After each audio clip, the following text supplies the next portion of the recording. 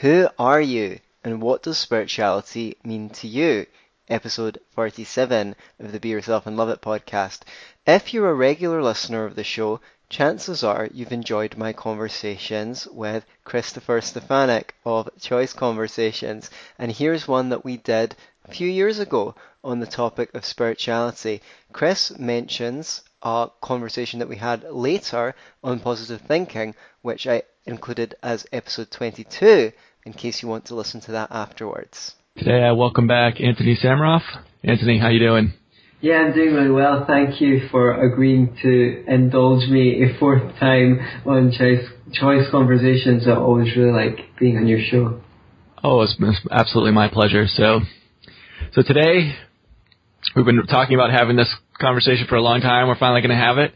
We are going to talk about spirituality. So maybe I guess we should start with what do we even define spirituality as? What is spirituality?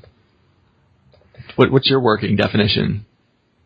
It's hard to come to a definition because there's not a real consensus on it, but up until listening to Sam Harris, my interpretation of the word spirituality would simply be the proposition that people have souls. What do you think of that? Well, it's the root of the word spirit. And people, when they talk about it, they're talking about your spirit or a spiritual person. You hear a lot of discussion about spirituality when people are talking about holistic health. Right. There's physical health, mental health, and spiritual health. So trying to take care of that. And yeah, I think for people that believe in a soul, believe in a spirit, that's what that means. Actually, it's your spirituality is being in touch with your spirit. And let's see, I'm trying to find let me see what dictionary.com has for us. Ecclesiastical property or revenue. What the hell does that mean? I don't even know what that means. Let's try definition number 2. The body of ecclesiastics. So let's see. There's got to be another definition for that. Boy, I'm not feeling that definition. So I don't even know ecclesiastics. I don't even know what that means. Ecclesiastics is a member of the clergy or other person in religious orders.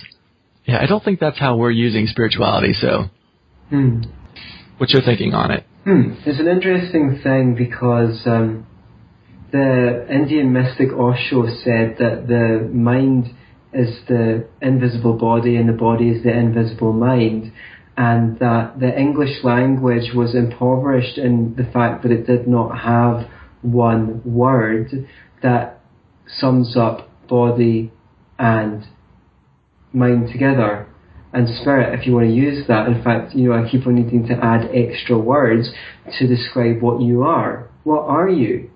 What are you? Who is this person having this conversation with me? Some people will say you are your body. Some people will say you are your mind. And some people will say you are your soul.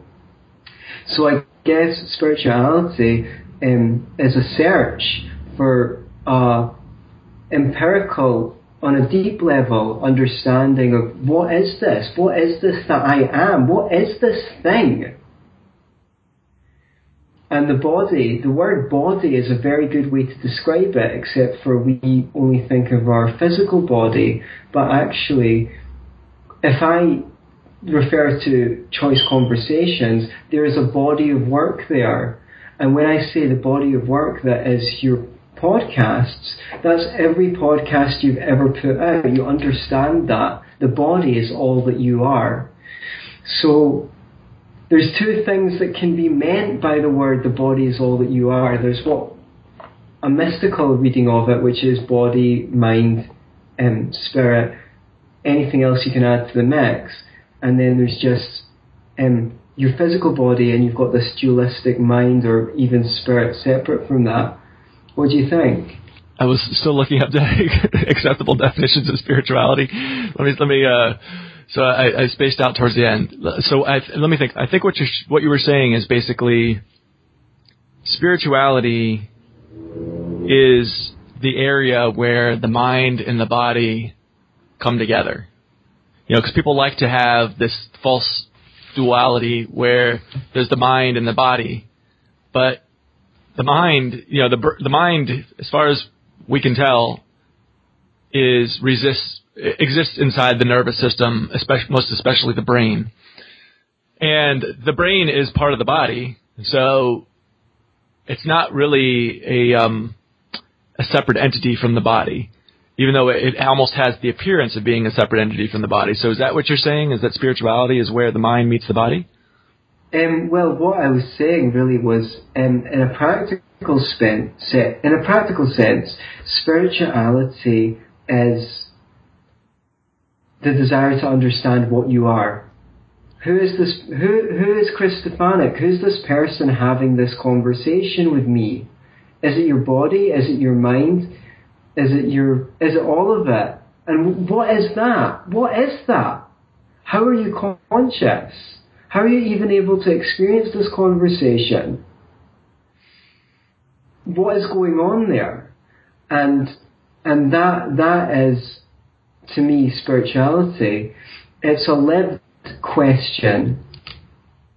And for me, spirituality, in a practical sense, is living with the deep knowledge that I'm basically in a state of partnership with my environment. I'm the co-creator of my life.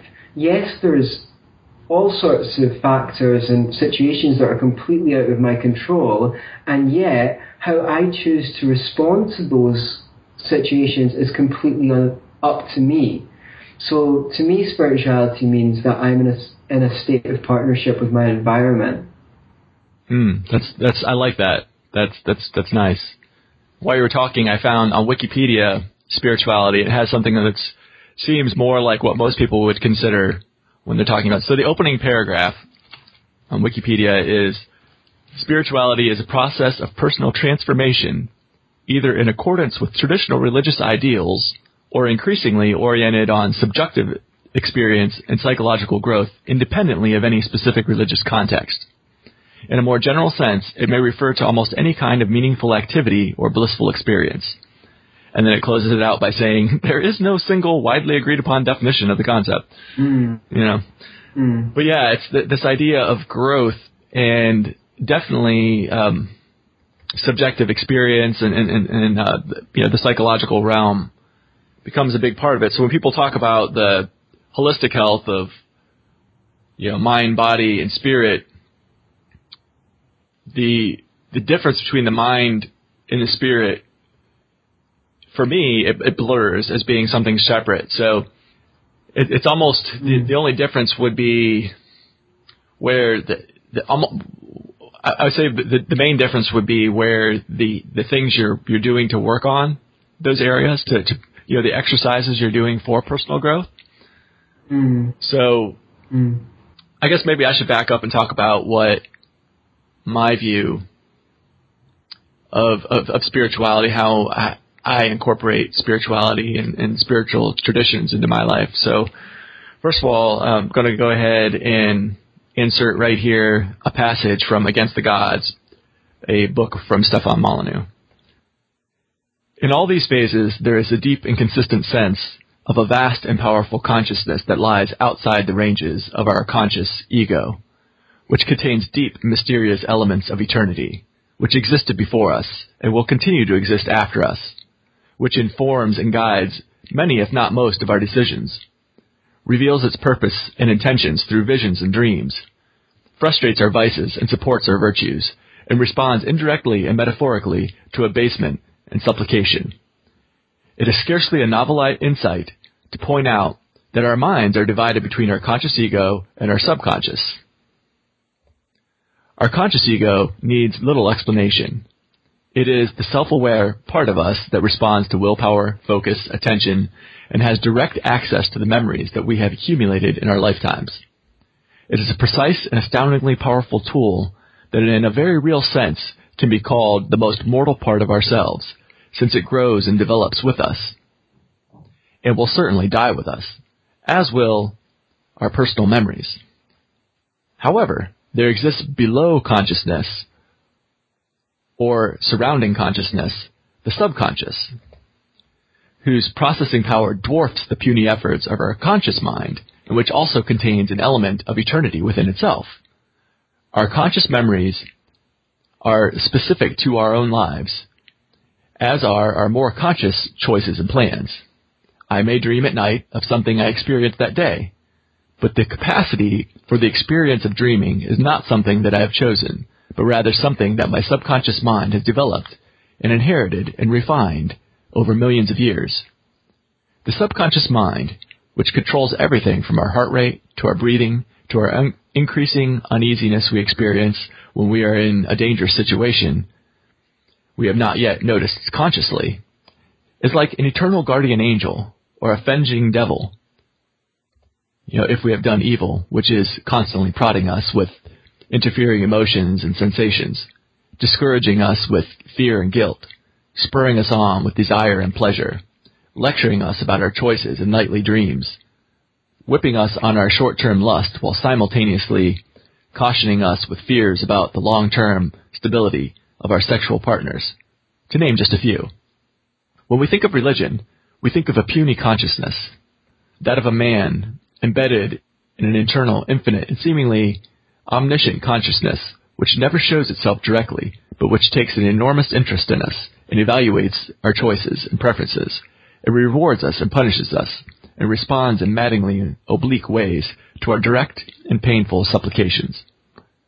Gods are also experienced as existing before us and living on after us, which directly relates to the quasi-eternal nature of the subconscious, which existed prior to our conscious mind and memories, even in the individual, and which is the ancient foundation upon which the temple of our ego was built. The mind of God is also considered to be vastly superior to that of man. Is this not also an exact description of the subconscious, whose processing power has been estimated at 7,000 times that of the conscious mind? Man is considered to be a creation of God, and God a deep and eternal consciousness that existed forever. Is this not an exact description of the relationship between the conscious ego and the subconscious? As a species and in our own lives, our ego evolves out of our subconscious, which is why we cannot remember our very early years. I have an arm, which I can call my arm in a sense, but it is not really my arm because it existed before I experienced an I. My arm preceded me since it developed in the womb, and my ego has no part in its planning or creation, but rather my ego grew out of my body many years later. My arm, my body, my subconscious existed before me, and certainly my body will exist after me, though my ego will not be around to watch it decompose. Thus, when we say that man is created by God, what we really mean is that the ego is created by the body, which preceded the ego both individually and collectively. My arm preceded my consciousness by years, and human arms in general preceded my particular arm by millions of years. It is in this sense that we are in fact created by an eternal pattern that preceded us. However, primitively we may have anthropomorphized, that's a big word, this basic truth. The subconscious, like monotheism, also resists the imposition of a singular identity, no matter how fervently desired.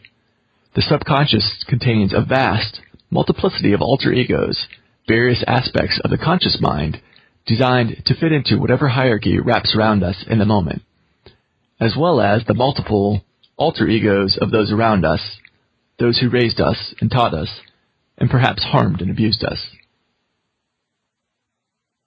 All right, so thank you for indulging me while I read that lengthy passage. That was beautifully read. Well, thank you. When I first read that, I was listening to the audiobook, and I had to hit pause and just sit there and digest that for a while. And I was like, wow, this really makes a lot of sense, because I had been an atheist for some time and did not believe in a soul. And when people would talk about spirituality, I would just, my eyes would glaze over and I'd just be like, yeah, whatever, it's just mumbo jumbo, talking about the soul, whatever, it's not real, there's no evidence for that. And then I read this and I said, you know what, wait a minute. and at this time, I was also starting to get exposed to other areas, things like the fact that faith healings often will work. Right. The fact that people's prayers will often be answered. And I'm sitting here and I'm thinking, well, how do I make sense of all of this? And I said, well, also this is extremely well documented. There's probably literally thousands of studies backing this up that placebos work to heal people. Mm. So what this is telling us is, the placebo effect or faith healings is, there is definitely a mind over matter kind of thing that can happen at the physical level with healing your body physically. But there's also a mind over matter, or just that you can harness the power of your mind. If you believe you're being healed, that you get healed, you can harness that for other areas. Like, if you believe that you're going to be successful at an endeavor, that can directly translate into you being successful at it. Just like if you believe there's no way you're going to be successful at this endeavor. Yeah. Just, it's the same way. I like the quote from Henry Ford: whether you believe you can or you believe you can't, either way you're right. Yeah, it's a great quote. Right. So there's well, why is that? And I read a book. It's a positive thinking book by Joseph Murphy, and it's called The Power of the Subconscious Mind. And the book, it's very much about using prayer as the primary tool for positive thinking. So there's a lot of positive thinking books out there, thousands of positive thinking books out there. And they can definitely be used, positive thinking exercises and the like can be used to provide positive changes in your life. And, Joseph Murphy is like, they could be used to answer your prayers. He says, I use prayer. He goes, but I'm not. He goes, you can be an atheist and you can pray. He said, what? He's like, I'm not trying to tell you that it's God is answering your prayers. He said, we know the subconscious mind is extremely powerful. We know the subconscious mind influences the conscious mind dramatically, and it has this power over the body. And there's a lot of in the New Age books and the like, and positive thinking books. There's a lot of talk about how the mind or the subconscious mind has an influence over the world around you, and other people. I'm not quite there yet to believe in that, but certainly, if I change the way I act, if I change the beliefs in my mind, it's going to change the way people around me respond to me. Right. So if I believe my boss is an asshole and he's out to get me, I'm going to act differently to him. Even if the exact same words might come out of my mouth, as if, I have two beliefs. Either he's an asshole and he's out to get me, or, what? My boss, if I instead hold the belief, I'm really great at my job. I've got a strong relationship with my boss, and together, we both want this company to be successful. We both want this project to be successful. Together, we're going to get there. If I go in with that attitude, the exact same words might come out of my mouth in either way. Mm-hmm. Those words being, I've evaluated the situation, and the path we're going down is not very likely to be successful. I have a proposal to make. I think this is a much better strategy for having success in this project. But if I'm holding the one belief, even though the exact same words come out of my mouth, if I'm holding the one belief, his response to me could be dramatically different than if I'm holding the other belief, because there's going to be so much nonverbal communication going on, the way just my posture and all these other things. So, if you're positive and you're an upbeat kind of person, people are going to want to promote you. They're going to want to help you out. They're going to want, where if you're negative, people are, that's going to be less likely.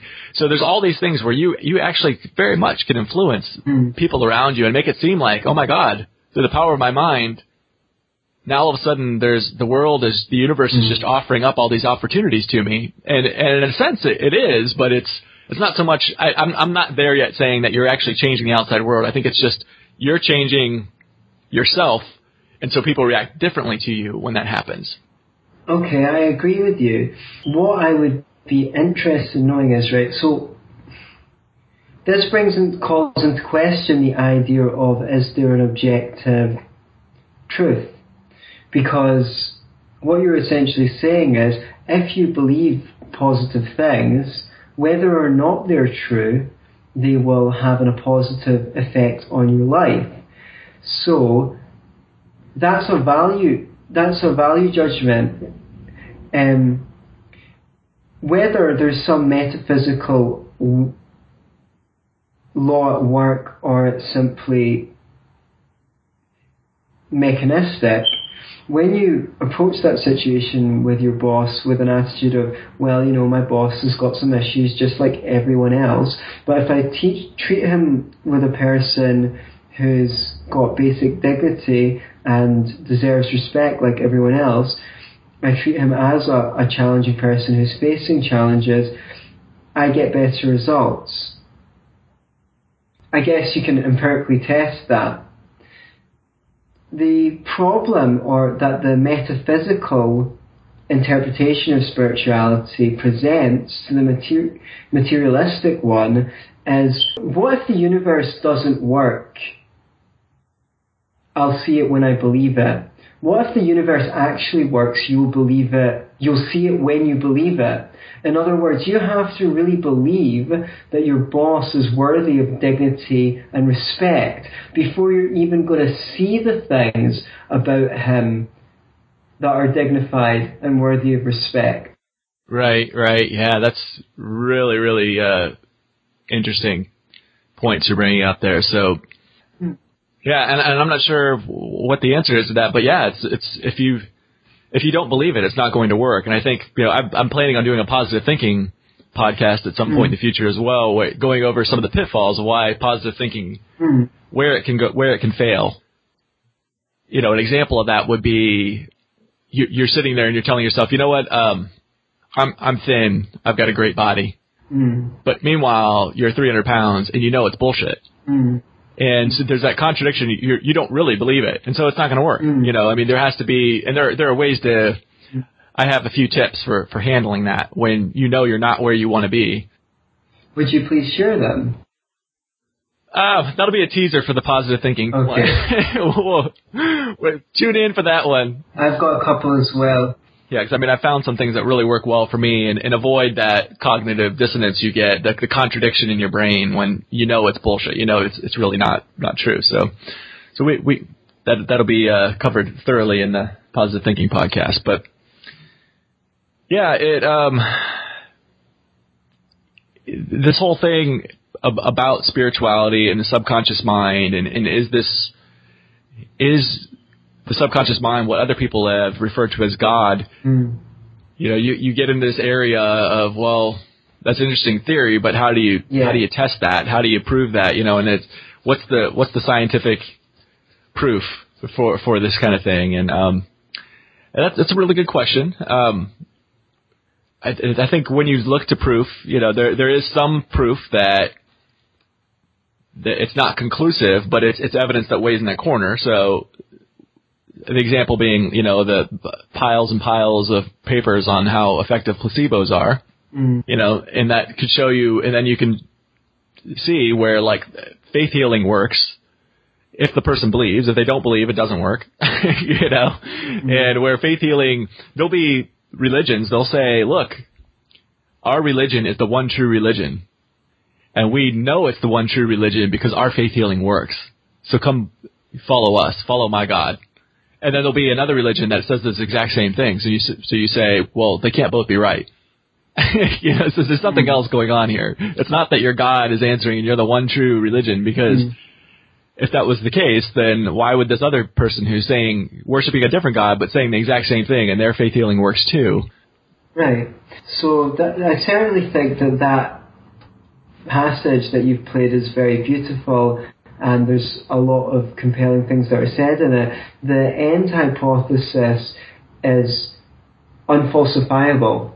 So we're faced with a problem and accepting it, and even though it may well be true, in the same way that some religious accounts for things are unfalsifiable but may seem compelling to people who believe them, I'm sure that Steph would be raging to hear me say that. Let me put it a different way. How do you know that what you know is true? How do you know that what you believe is true? How can you check whether a belief is true? Well, I mean, obviously reason and evidence plays into it quite a bit, you know. Right. So I like the example that can you really know for sure when you're walking down the sidewalk that you're not hallucinating and you're not about to walk off a cliff? Mm. You know, maybe you're something snapped in your brain and you're totally having a hallucination right now and you're about to walk off a cliff, or the sidewalk actually ended and you're in the middle of traffic and about to get hit by a truck. How can you really know that? And the truth is you can't know that you didn't just completely go crazy and you are having a 100% illusion right now. You know, that's what's the term for that? Hallucination. You know, that you're not like all your senses, you're getting all senses are being overwhelmed by this hallucination. There's no way to know that you're not, but it's not. I would say the one thing is it's not happened in the past. Mm. So I guess that's enough evidence for me to think that it's not happening right now. You know, so it's kind of like in the past I've dropped 1,000 stones, and every time I drop the stone, it falls. So I'm going to assume that on that 1,001st stone that I drop, it's going to also fall because there's enough evidence in the basket now, and that I can say that, you know what, I know it's going to fall. Right. You know, and the skeptics, the hardcore skeptics would say, but you can't know that. You could have been created 3 seconds ago wholesale with your memories intact. Right. Oh, God, those juicy skeptics. Yeah. But the thing is, here's my argument to skeptics. Is, I hear what you're saying. I hear what you're saying that you, how do you know that there's really not poison in that glass of water you're about to drink of? How do you know that you're not about to walk off a cliff and that you're not just having a hallucination, all this stuff?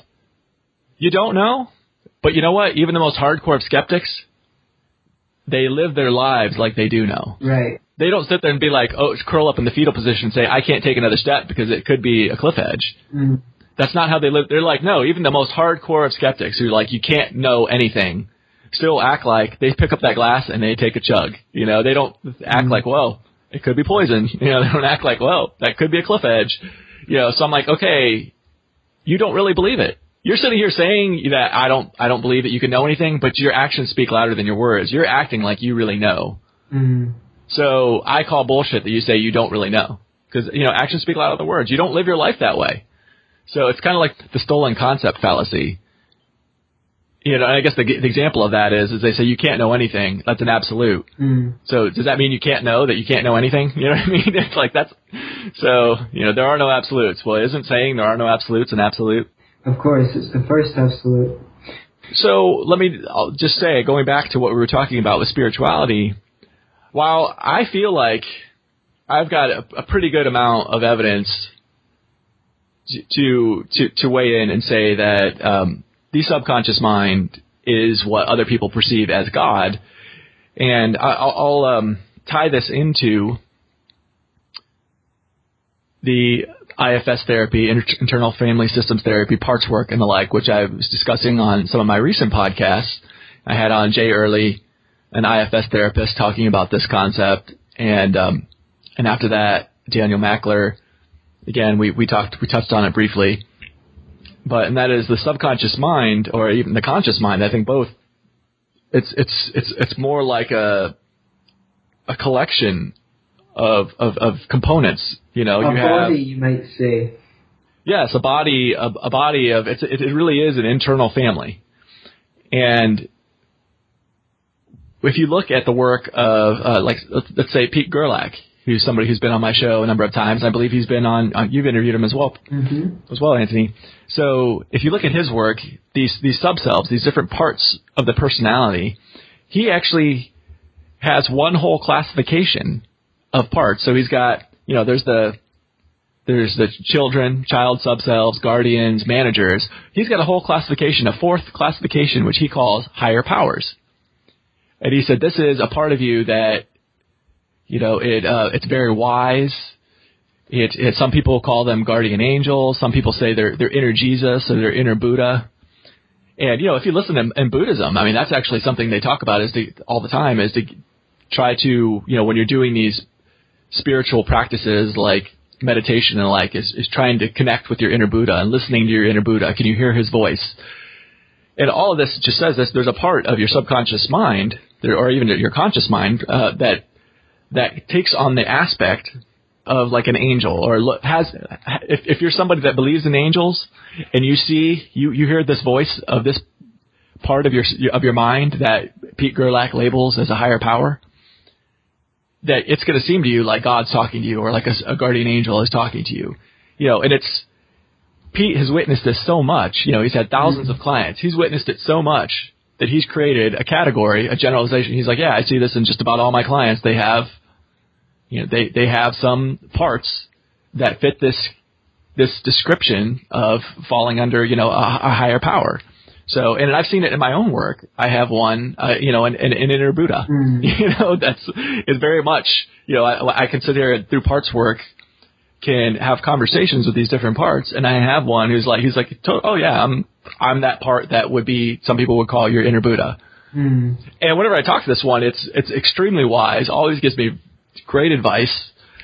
It's something you'll see this in many different practices. I mean, Tim Kelly is somebody I know. You actually turned me on to Tim Kelly. He's from the Purpose Institute, or the True Purpose Institute. It's about, finding your true purpose in life. But he talks a lot about, I think he calls them trusted sources.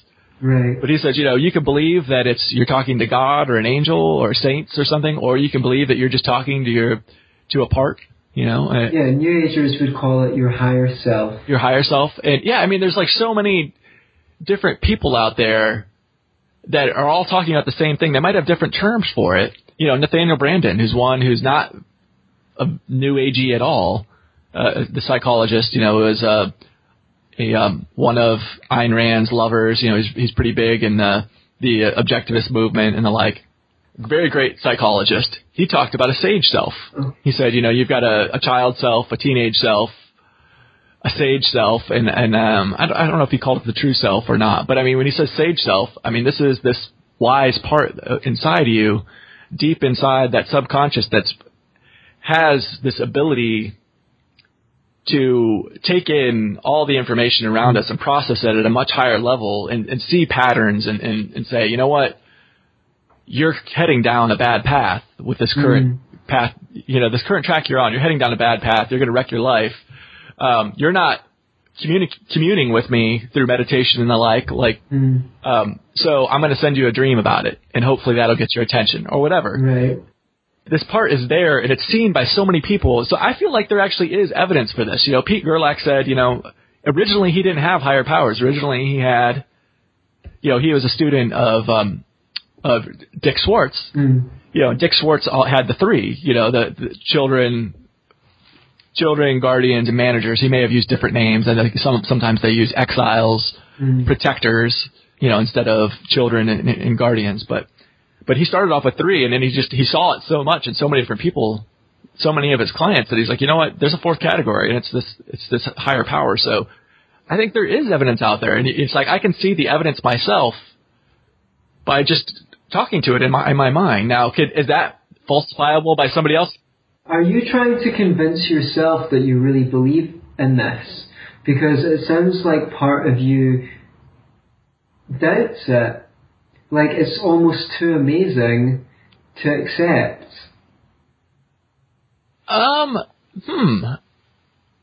That's really interesting. I guess because I don't feel like I doubt it, but now that you're saying it, I've encountered so much skepticism from people. When I talk to people, they're like, yeah, you're fucking talking to yourself, Chris, you're crazy.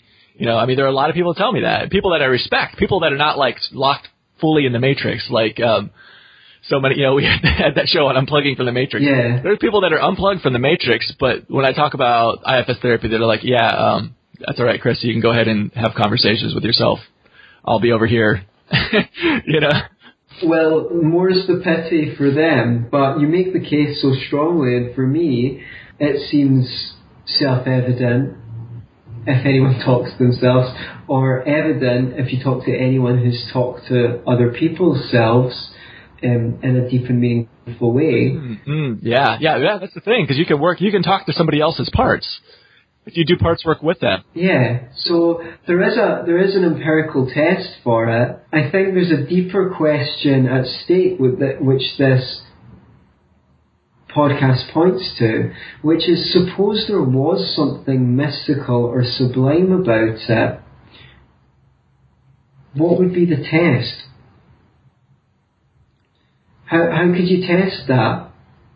Whether it was just part of your unconscious mind, your body, like Stefan Molyneux says, or there was some kind of mystical interpretation, whether it's at some deep level we're all one with the universe and we can channel the wisdom of the universe through our system, or there is some nondescript creator with no particular features that dresses it up in the faith of the person who accesses that information in order to make it palatable for them with the belief systems that they have.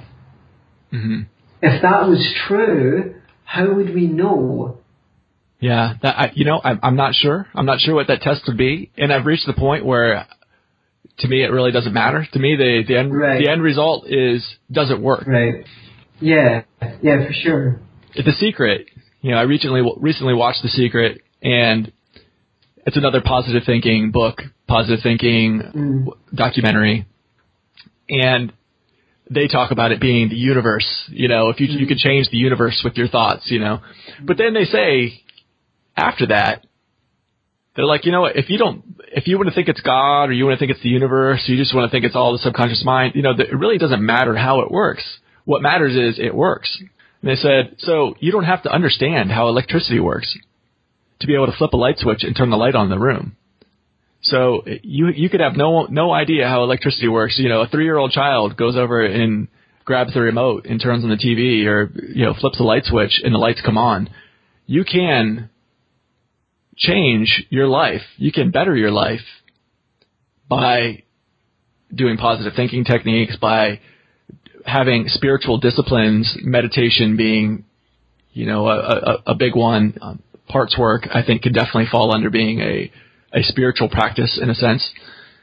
There are many things you can do, yoga and the like, that you can change your life and really have a positive impact and bring more happiness to your life, bring more success to your life in virtually any area of your life by doing these spiritual disciplines. And if it works, do we need to know why it works?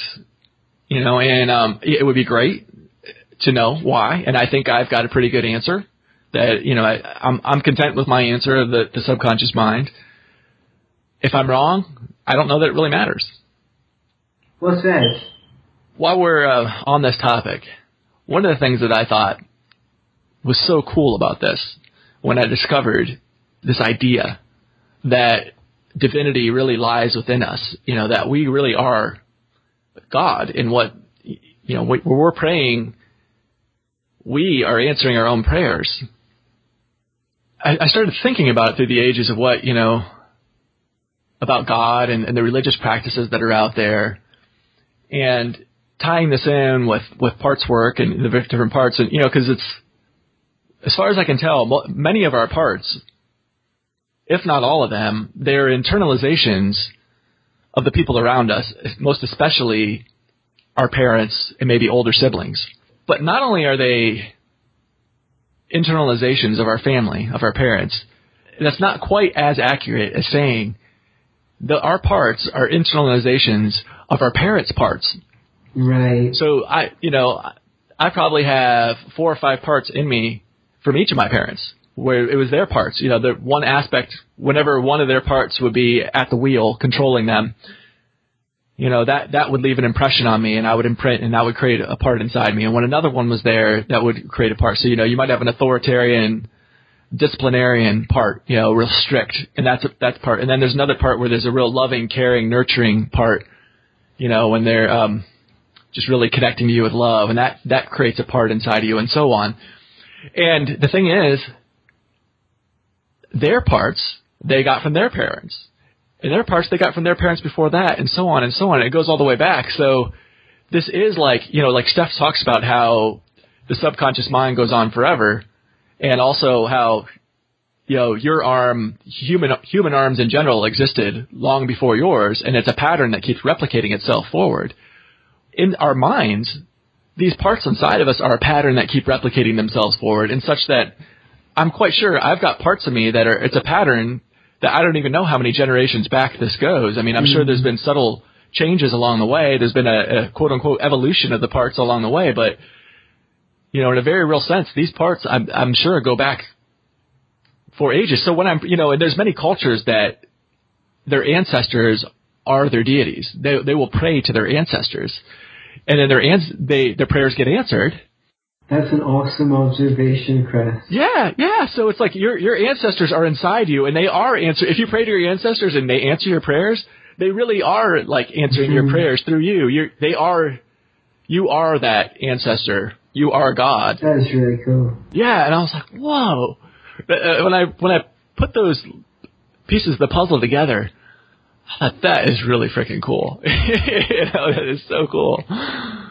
And that, we are God walking around, and we can, and you hear stuff like in New Age books and in New Age podcasts and like talking about, connecting with the divinity within you, and it can sound kind of hokey, cheesy. Yeah, but woo-woo. And for a long time, that's how I felt about it. But now that I've kind of made all these ties together, and I'm doing my own spiritual practices, meditating and doing quote unquote prayers, and I'm seeing these prayers answered, very real, very recognizable. I mean, some of these are, even like objectively verifiable things. I'm seeing my prayers answered before me. When people talk about spirituality, I don't tune out anymore. I don't like roll my eyes or, just, all right, nothing to see here, keep walking. I now can listen and actually gain from it, even if I totally disagree with what they're labeling as the why. They might be labeling it as God. I can sit there and listen to them talk about it and get something out of it when they're talking about spirituality and spiritual practices, even if we don't agree on what the why is. They might be talking about the universe. They might be talking about your soul and all the spirit and all those things. But I'm like, okay, yeah, I don't agree with the why, but I don't care. You can go ahead and put whatever label you want on the why this works.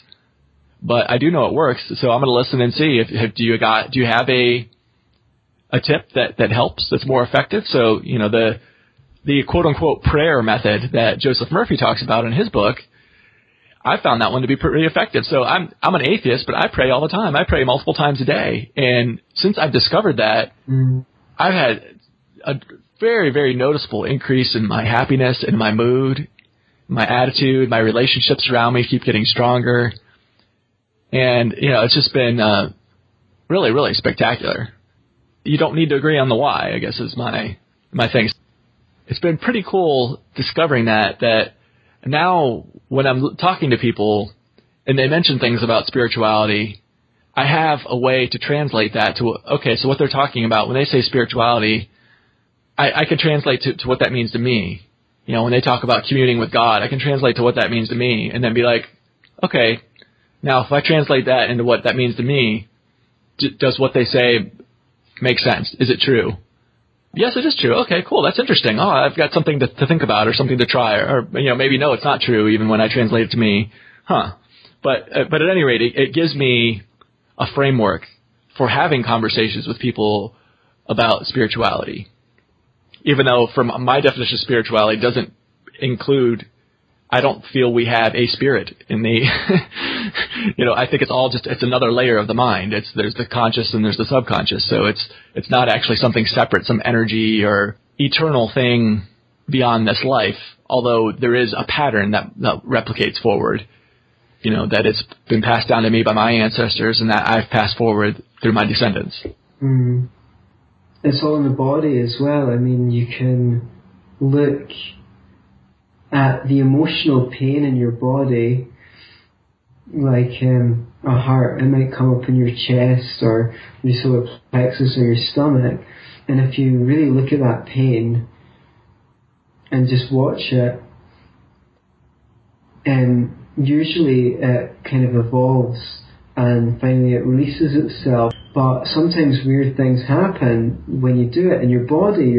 Your stomach starts grumbling, your body starts moving. So there's memory, and I think the word body is actually the preferable word for soul. I kind of wish soul was called the body, but not in the way that we use the word body to describe our physical body, but body in the same way that I would describe a body of work. Everything that is included in Christophanic, that is your body, what you would call your body, what you call your mind, what you call your soul, and they're all interrelated. The soul is the invisible body, the body is the visible soul. And in the same way that you can look at phenomena in your body, especially emotional phenomena, and get a lot of healing from that, you can look at your mind from outside of your mind. And I think that's what us philosophers love to do, look at our ideas from outside of those ideas and appraise them to make sure we're not adding anything to reality. Because every belief, by its very definition, is self-reinforcing. That's why it's better to hold every belief in some degree of doubt, according to how much experience you've had. But first-hand experience is the mother of true knowing. As you know, I teach communication skills. I help people overcome their own limiting beliefs and various things like that. In my practice, I just serve people in whatever I can. For an hour, my job is just to give them of myself, all I have to give them. If that's to give them a sensitive ear, then that's mostly what I'll do. If they need something from my experience, then I'll share that. But fundamentally, if they don't take my experience when I share it with them and apply the lessons of that in their own life, they don't really know whether anything I'm teaching them is true. So I guess if you really want to convince your skeptics that this is true, the only way to do that is say, try it, and you'll see. I can take a bite of an apple and tell you this is a really great apple, and you might even believe me. But you'll never know it's true unless you take a bite of the apple. And I think that's my view of what spirituality is, taking a bite of the apple. Nice. That's beautiful. Yeah, talking to skeptics, I have said to them, I'm like, what do you have to lose? And by just trying. I gave the analogy. I'm like, what I'm telling you is there could be something under that rock over there. All I'm saying is just pick up the rock and look underneath. And if you don't see what I'm telling you you're going to see under that rock, so be it. What have you lost? But try looking under the rock and seeing. And boy, I've gotten some interesting answers to that. Why they're like, oh, I have a lot to lose by picking up that rock and looking. No, they're just more than likely they think that they've got too much to do. They're ignoring their purpose in life, and this will just be another way of adding another thing to their list of things that they need to learn how to do that they're not very good at. People are scared of not being very good at things. You're always not very good at most things when you start them. Everything's hard before it gets easy. And, I just want to put out an advice on that. If you're not really sure what you want to do or your mind's racing, just accept that you're not going to do anything for a few minutes. Sit down, come back into your center, and shake out any tensions from your body so that the system works, because as I've said, the body is the visible mind. If your mind's tense, your body's probably tense as well. Let the tension out of your body and then decide what you want to do in any moment. And I guess that's that's a spiritual teaching throughout all sorts of traditions as well, isn't it? Be responsible for what you do in this moment, because everything you've ever experienced has happened in this moment, and everything you ever will experience will happen in this moment. We talk about the past and future, but everything we've ever experienced has been in the now. Yeah. So if you want to have a good now later, stop putting it off. Stop putting off learning how to enjoy yourself, because like anything else, you need to practice it to learn, and there's no great time like now. And if you're not enjoying what you're doing, stop, take a deep breath, come into your center, and take some time to ask your, as you would put it, your higher guidance, what do I really want to do right now? And it doesn't matter if you don't know what you want to do, just spend some time figuring it out. There's nothing wrong with that, and you might get really good results from it. I know that I went on a non sequitur, but to me that's spirituality as well. I know I've said spirituality is several things to me, because I guess it is, you know. Sure. We can't sum it up in one statement. All these practices are spiritual, and I guess that's what you were talking about. You were talking about practices rather than conclusions. Right. Try talking to your higher self. It doesn't matter if it gives you the right answer, the wrong answer, or you get it right or you get it wrong. It's a process. It's a process of praying and then seeing if your prayers work or not. And then, I asked for help a couple of weeks ago, which I guess you would call a prayer. I didn't ask it of anyone in particular. I asked it to the universe, and I got it. And then, a week later, I asked for financial help, and I got bunch of new clients. So I don't know what that was, if that motivated some part of me to do the work that I needed to do. But the fact remains that, as you say, maybe I don't need to know. I'm okay with not knowing. The fact is it worked, and because it works for me. And Chris, you don't need to convince anyone that you're right, because you know that it works for you. Yeah, that is just really well said, and I'm really brings me great joy to hear about you having these successes as well, Anthony. So thank you for sharing that. Thank you. I love being on your show, Chris. I'm glad. Let me put it differently. I enjoy our choice conversations. I do as well. Well, we're coming up to a close here. If the listeners would like to get a hold of you, what would be the best way to do that? Find me at youtube.com/enrichyourlife1. Stay in touch with me. My name is Anthony Samroff. You can find me on Facebook. If you enjoyed this conversation, please send me a message to let me know. I'd love to hear from you, and I love connecting with people who have interest in these topics. So that would be great. Thank you so much for having me on the show again.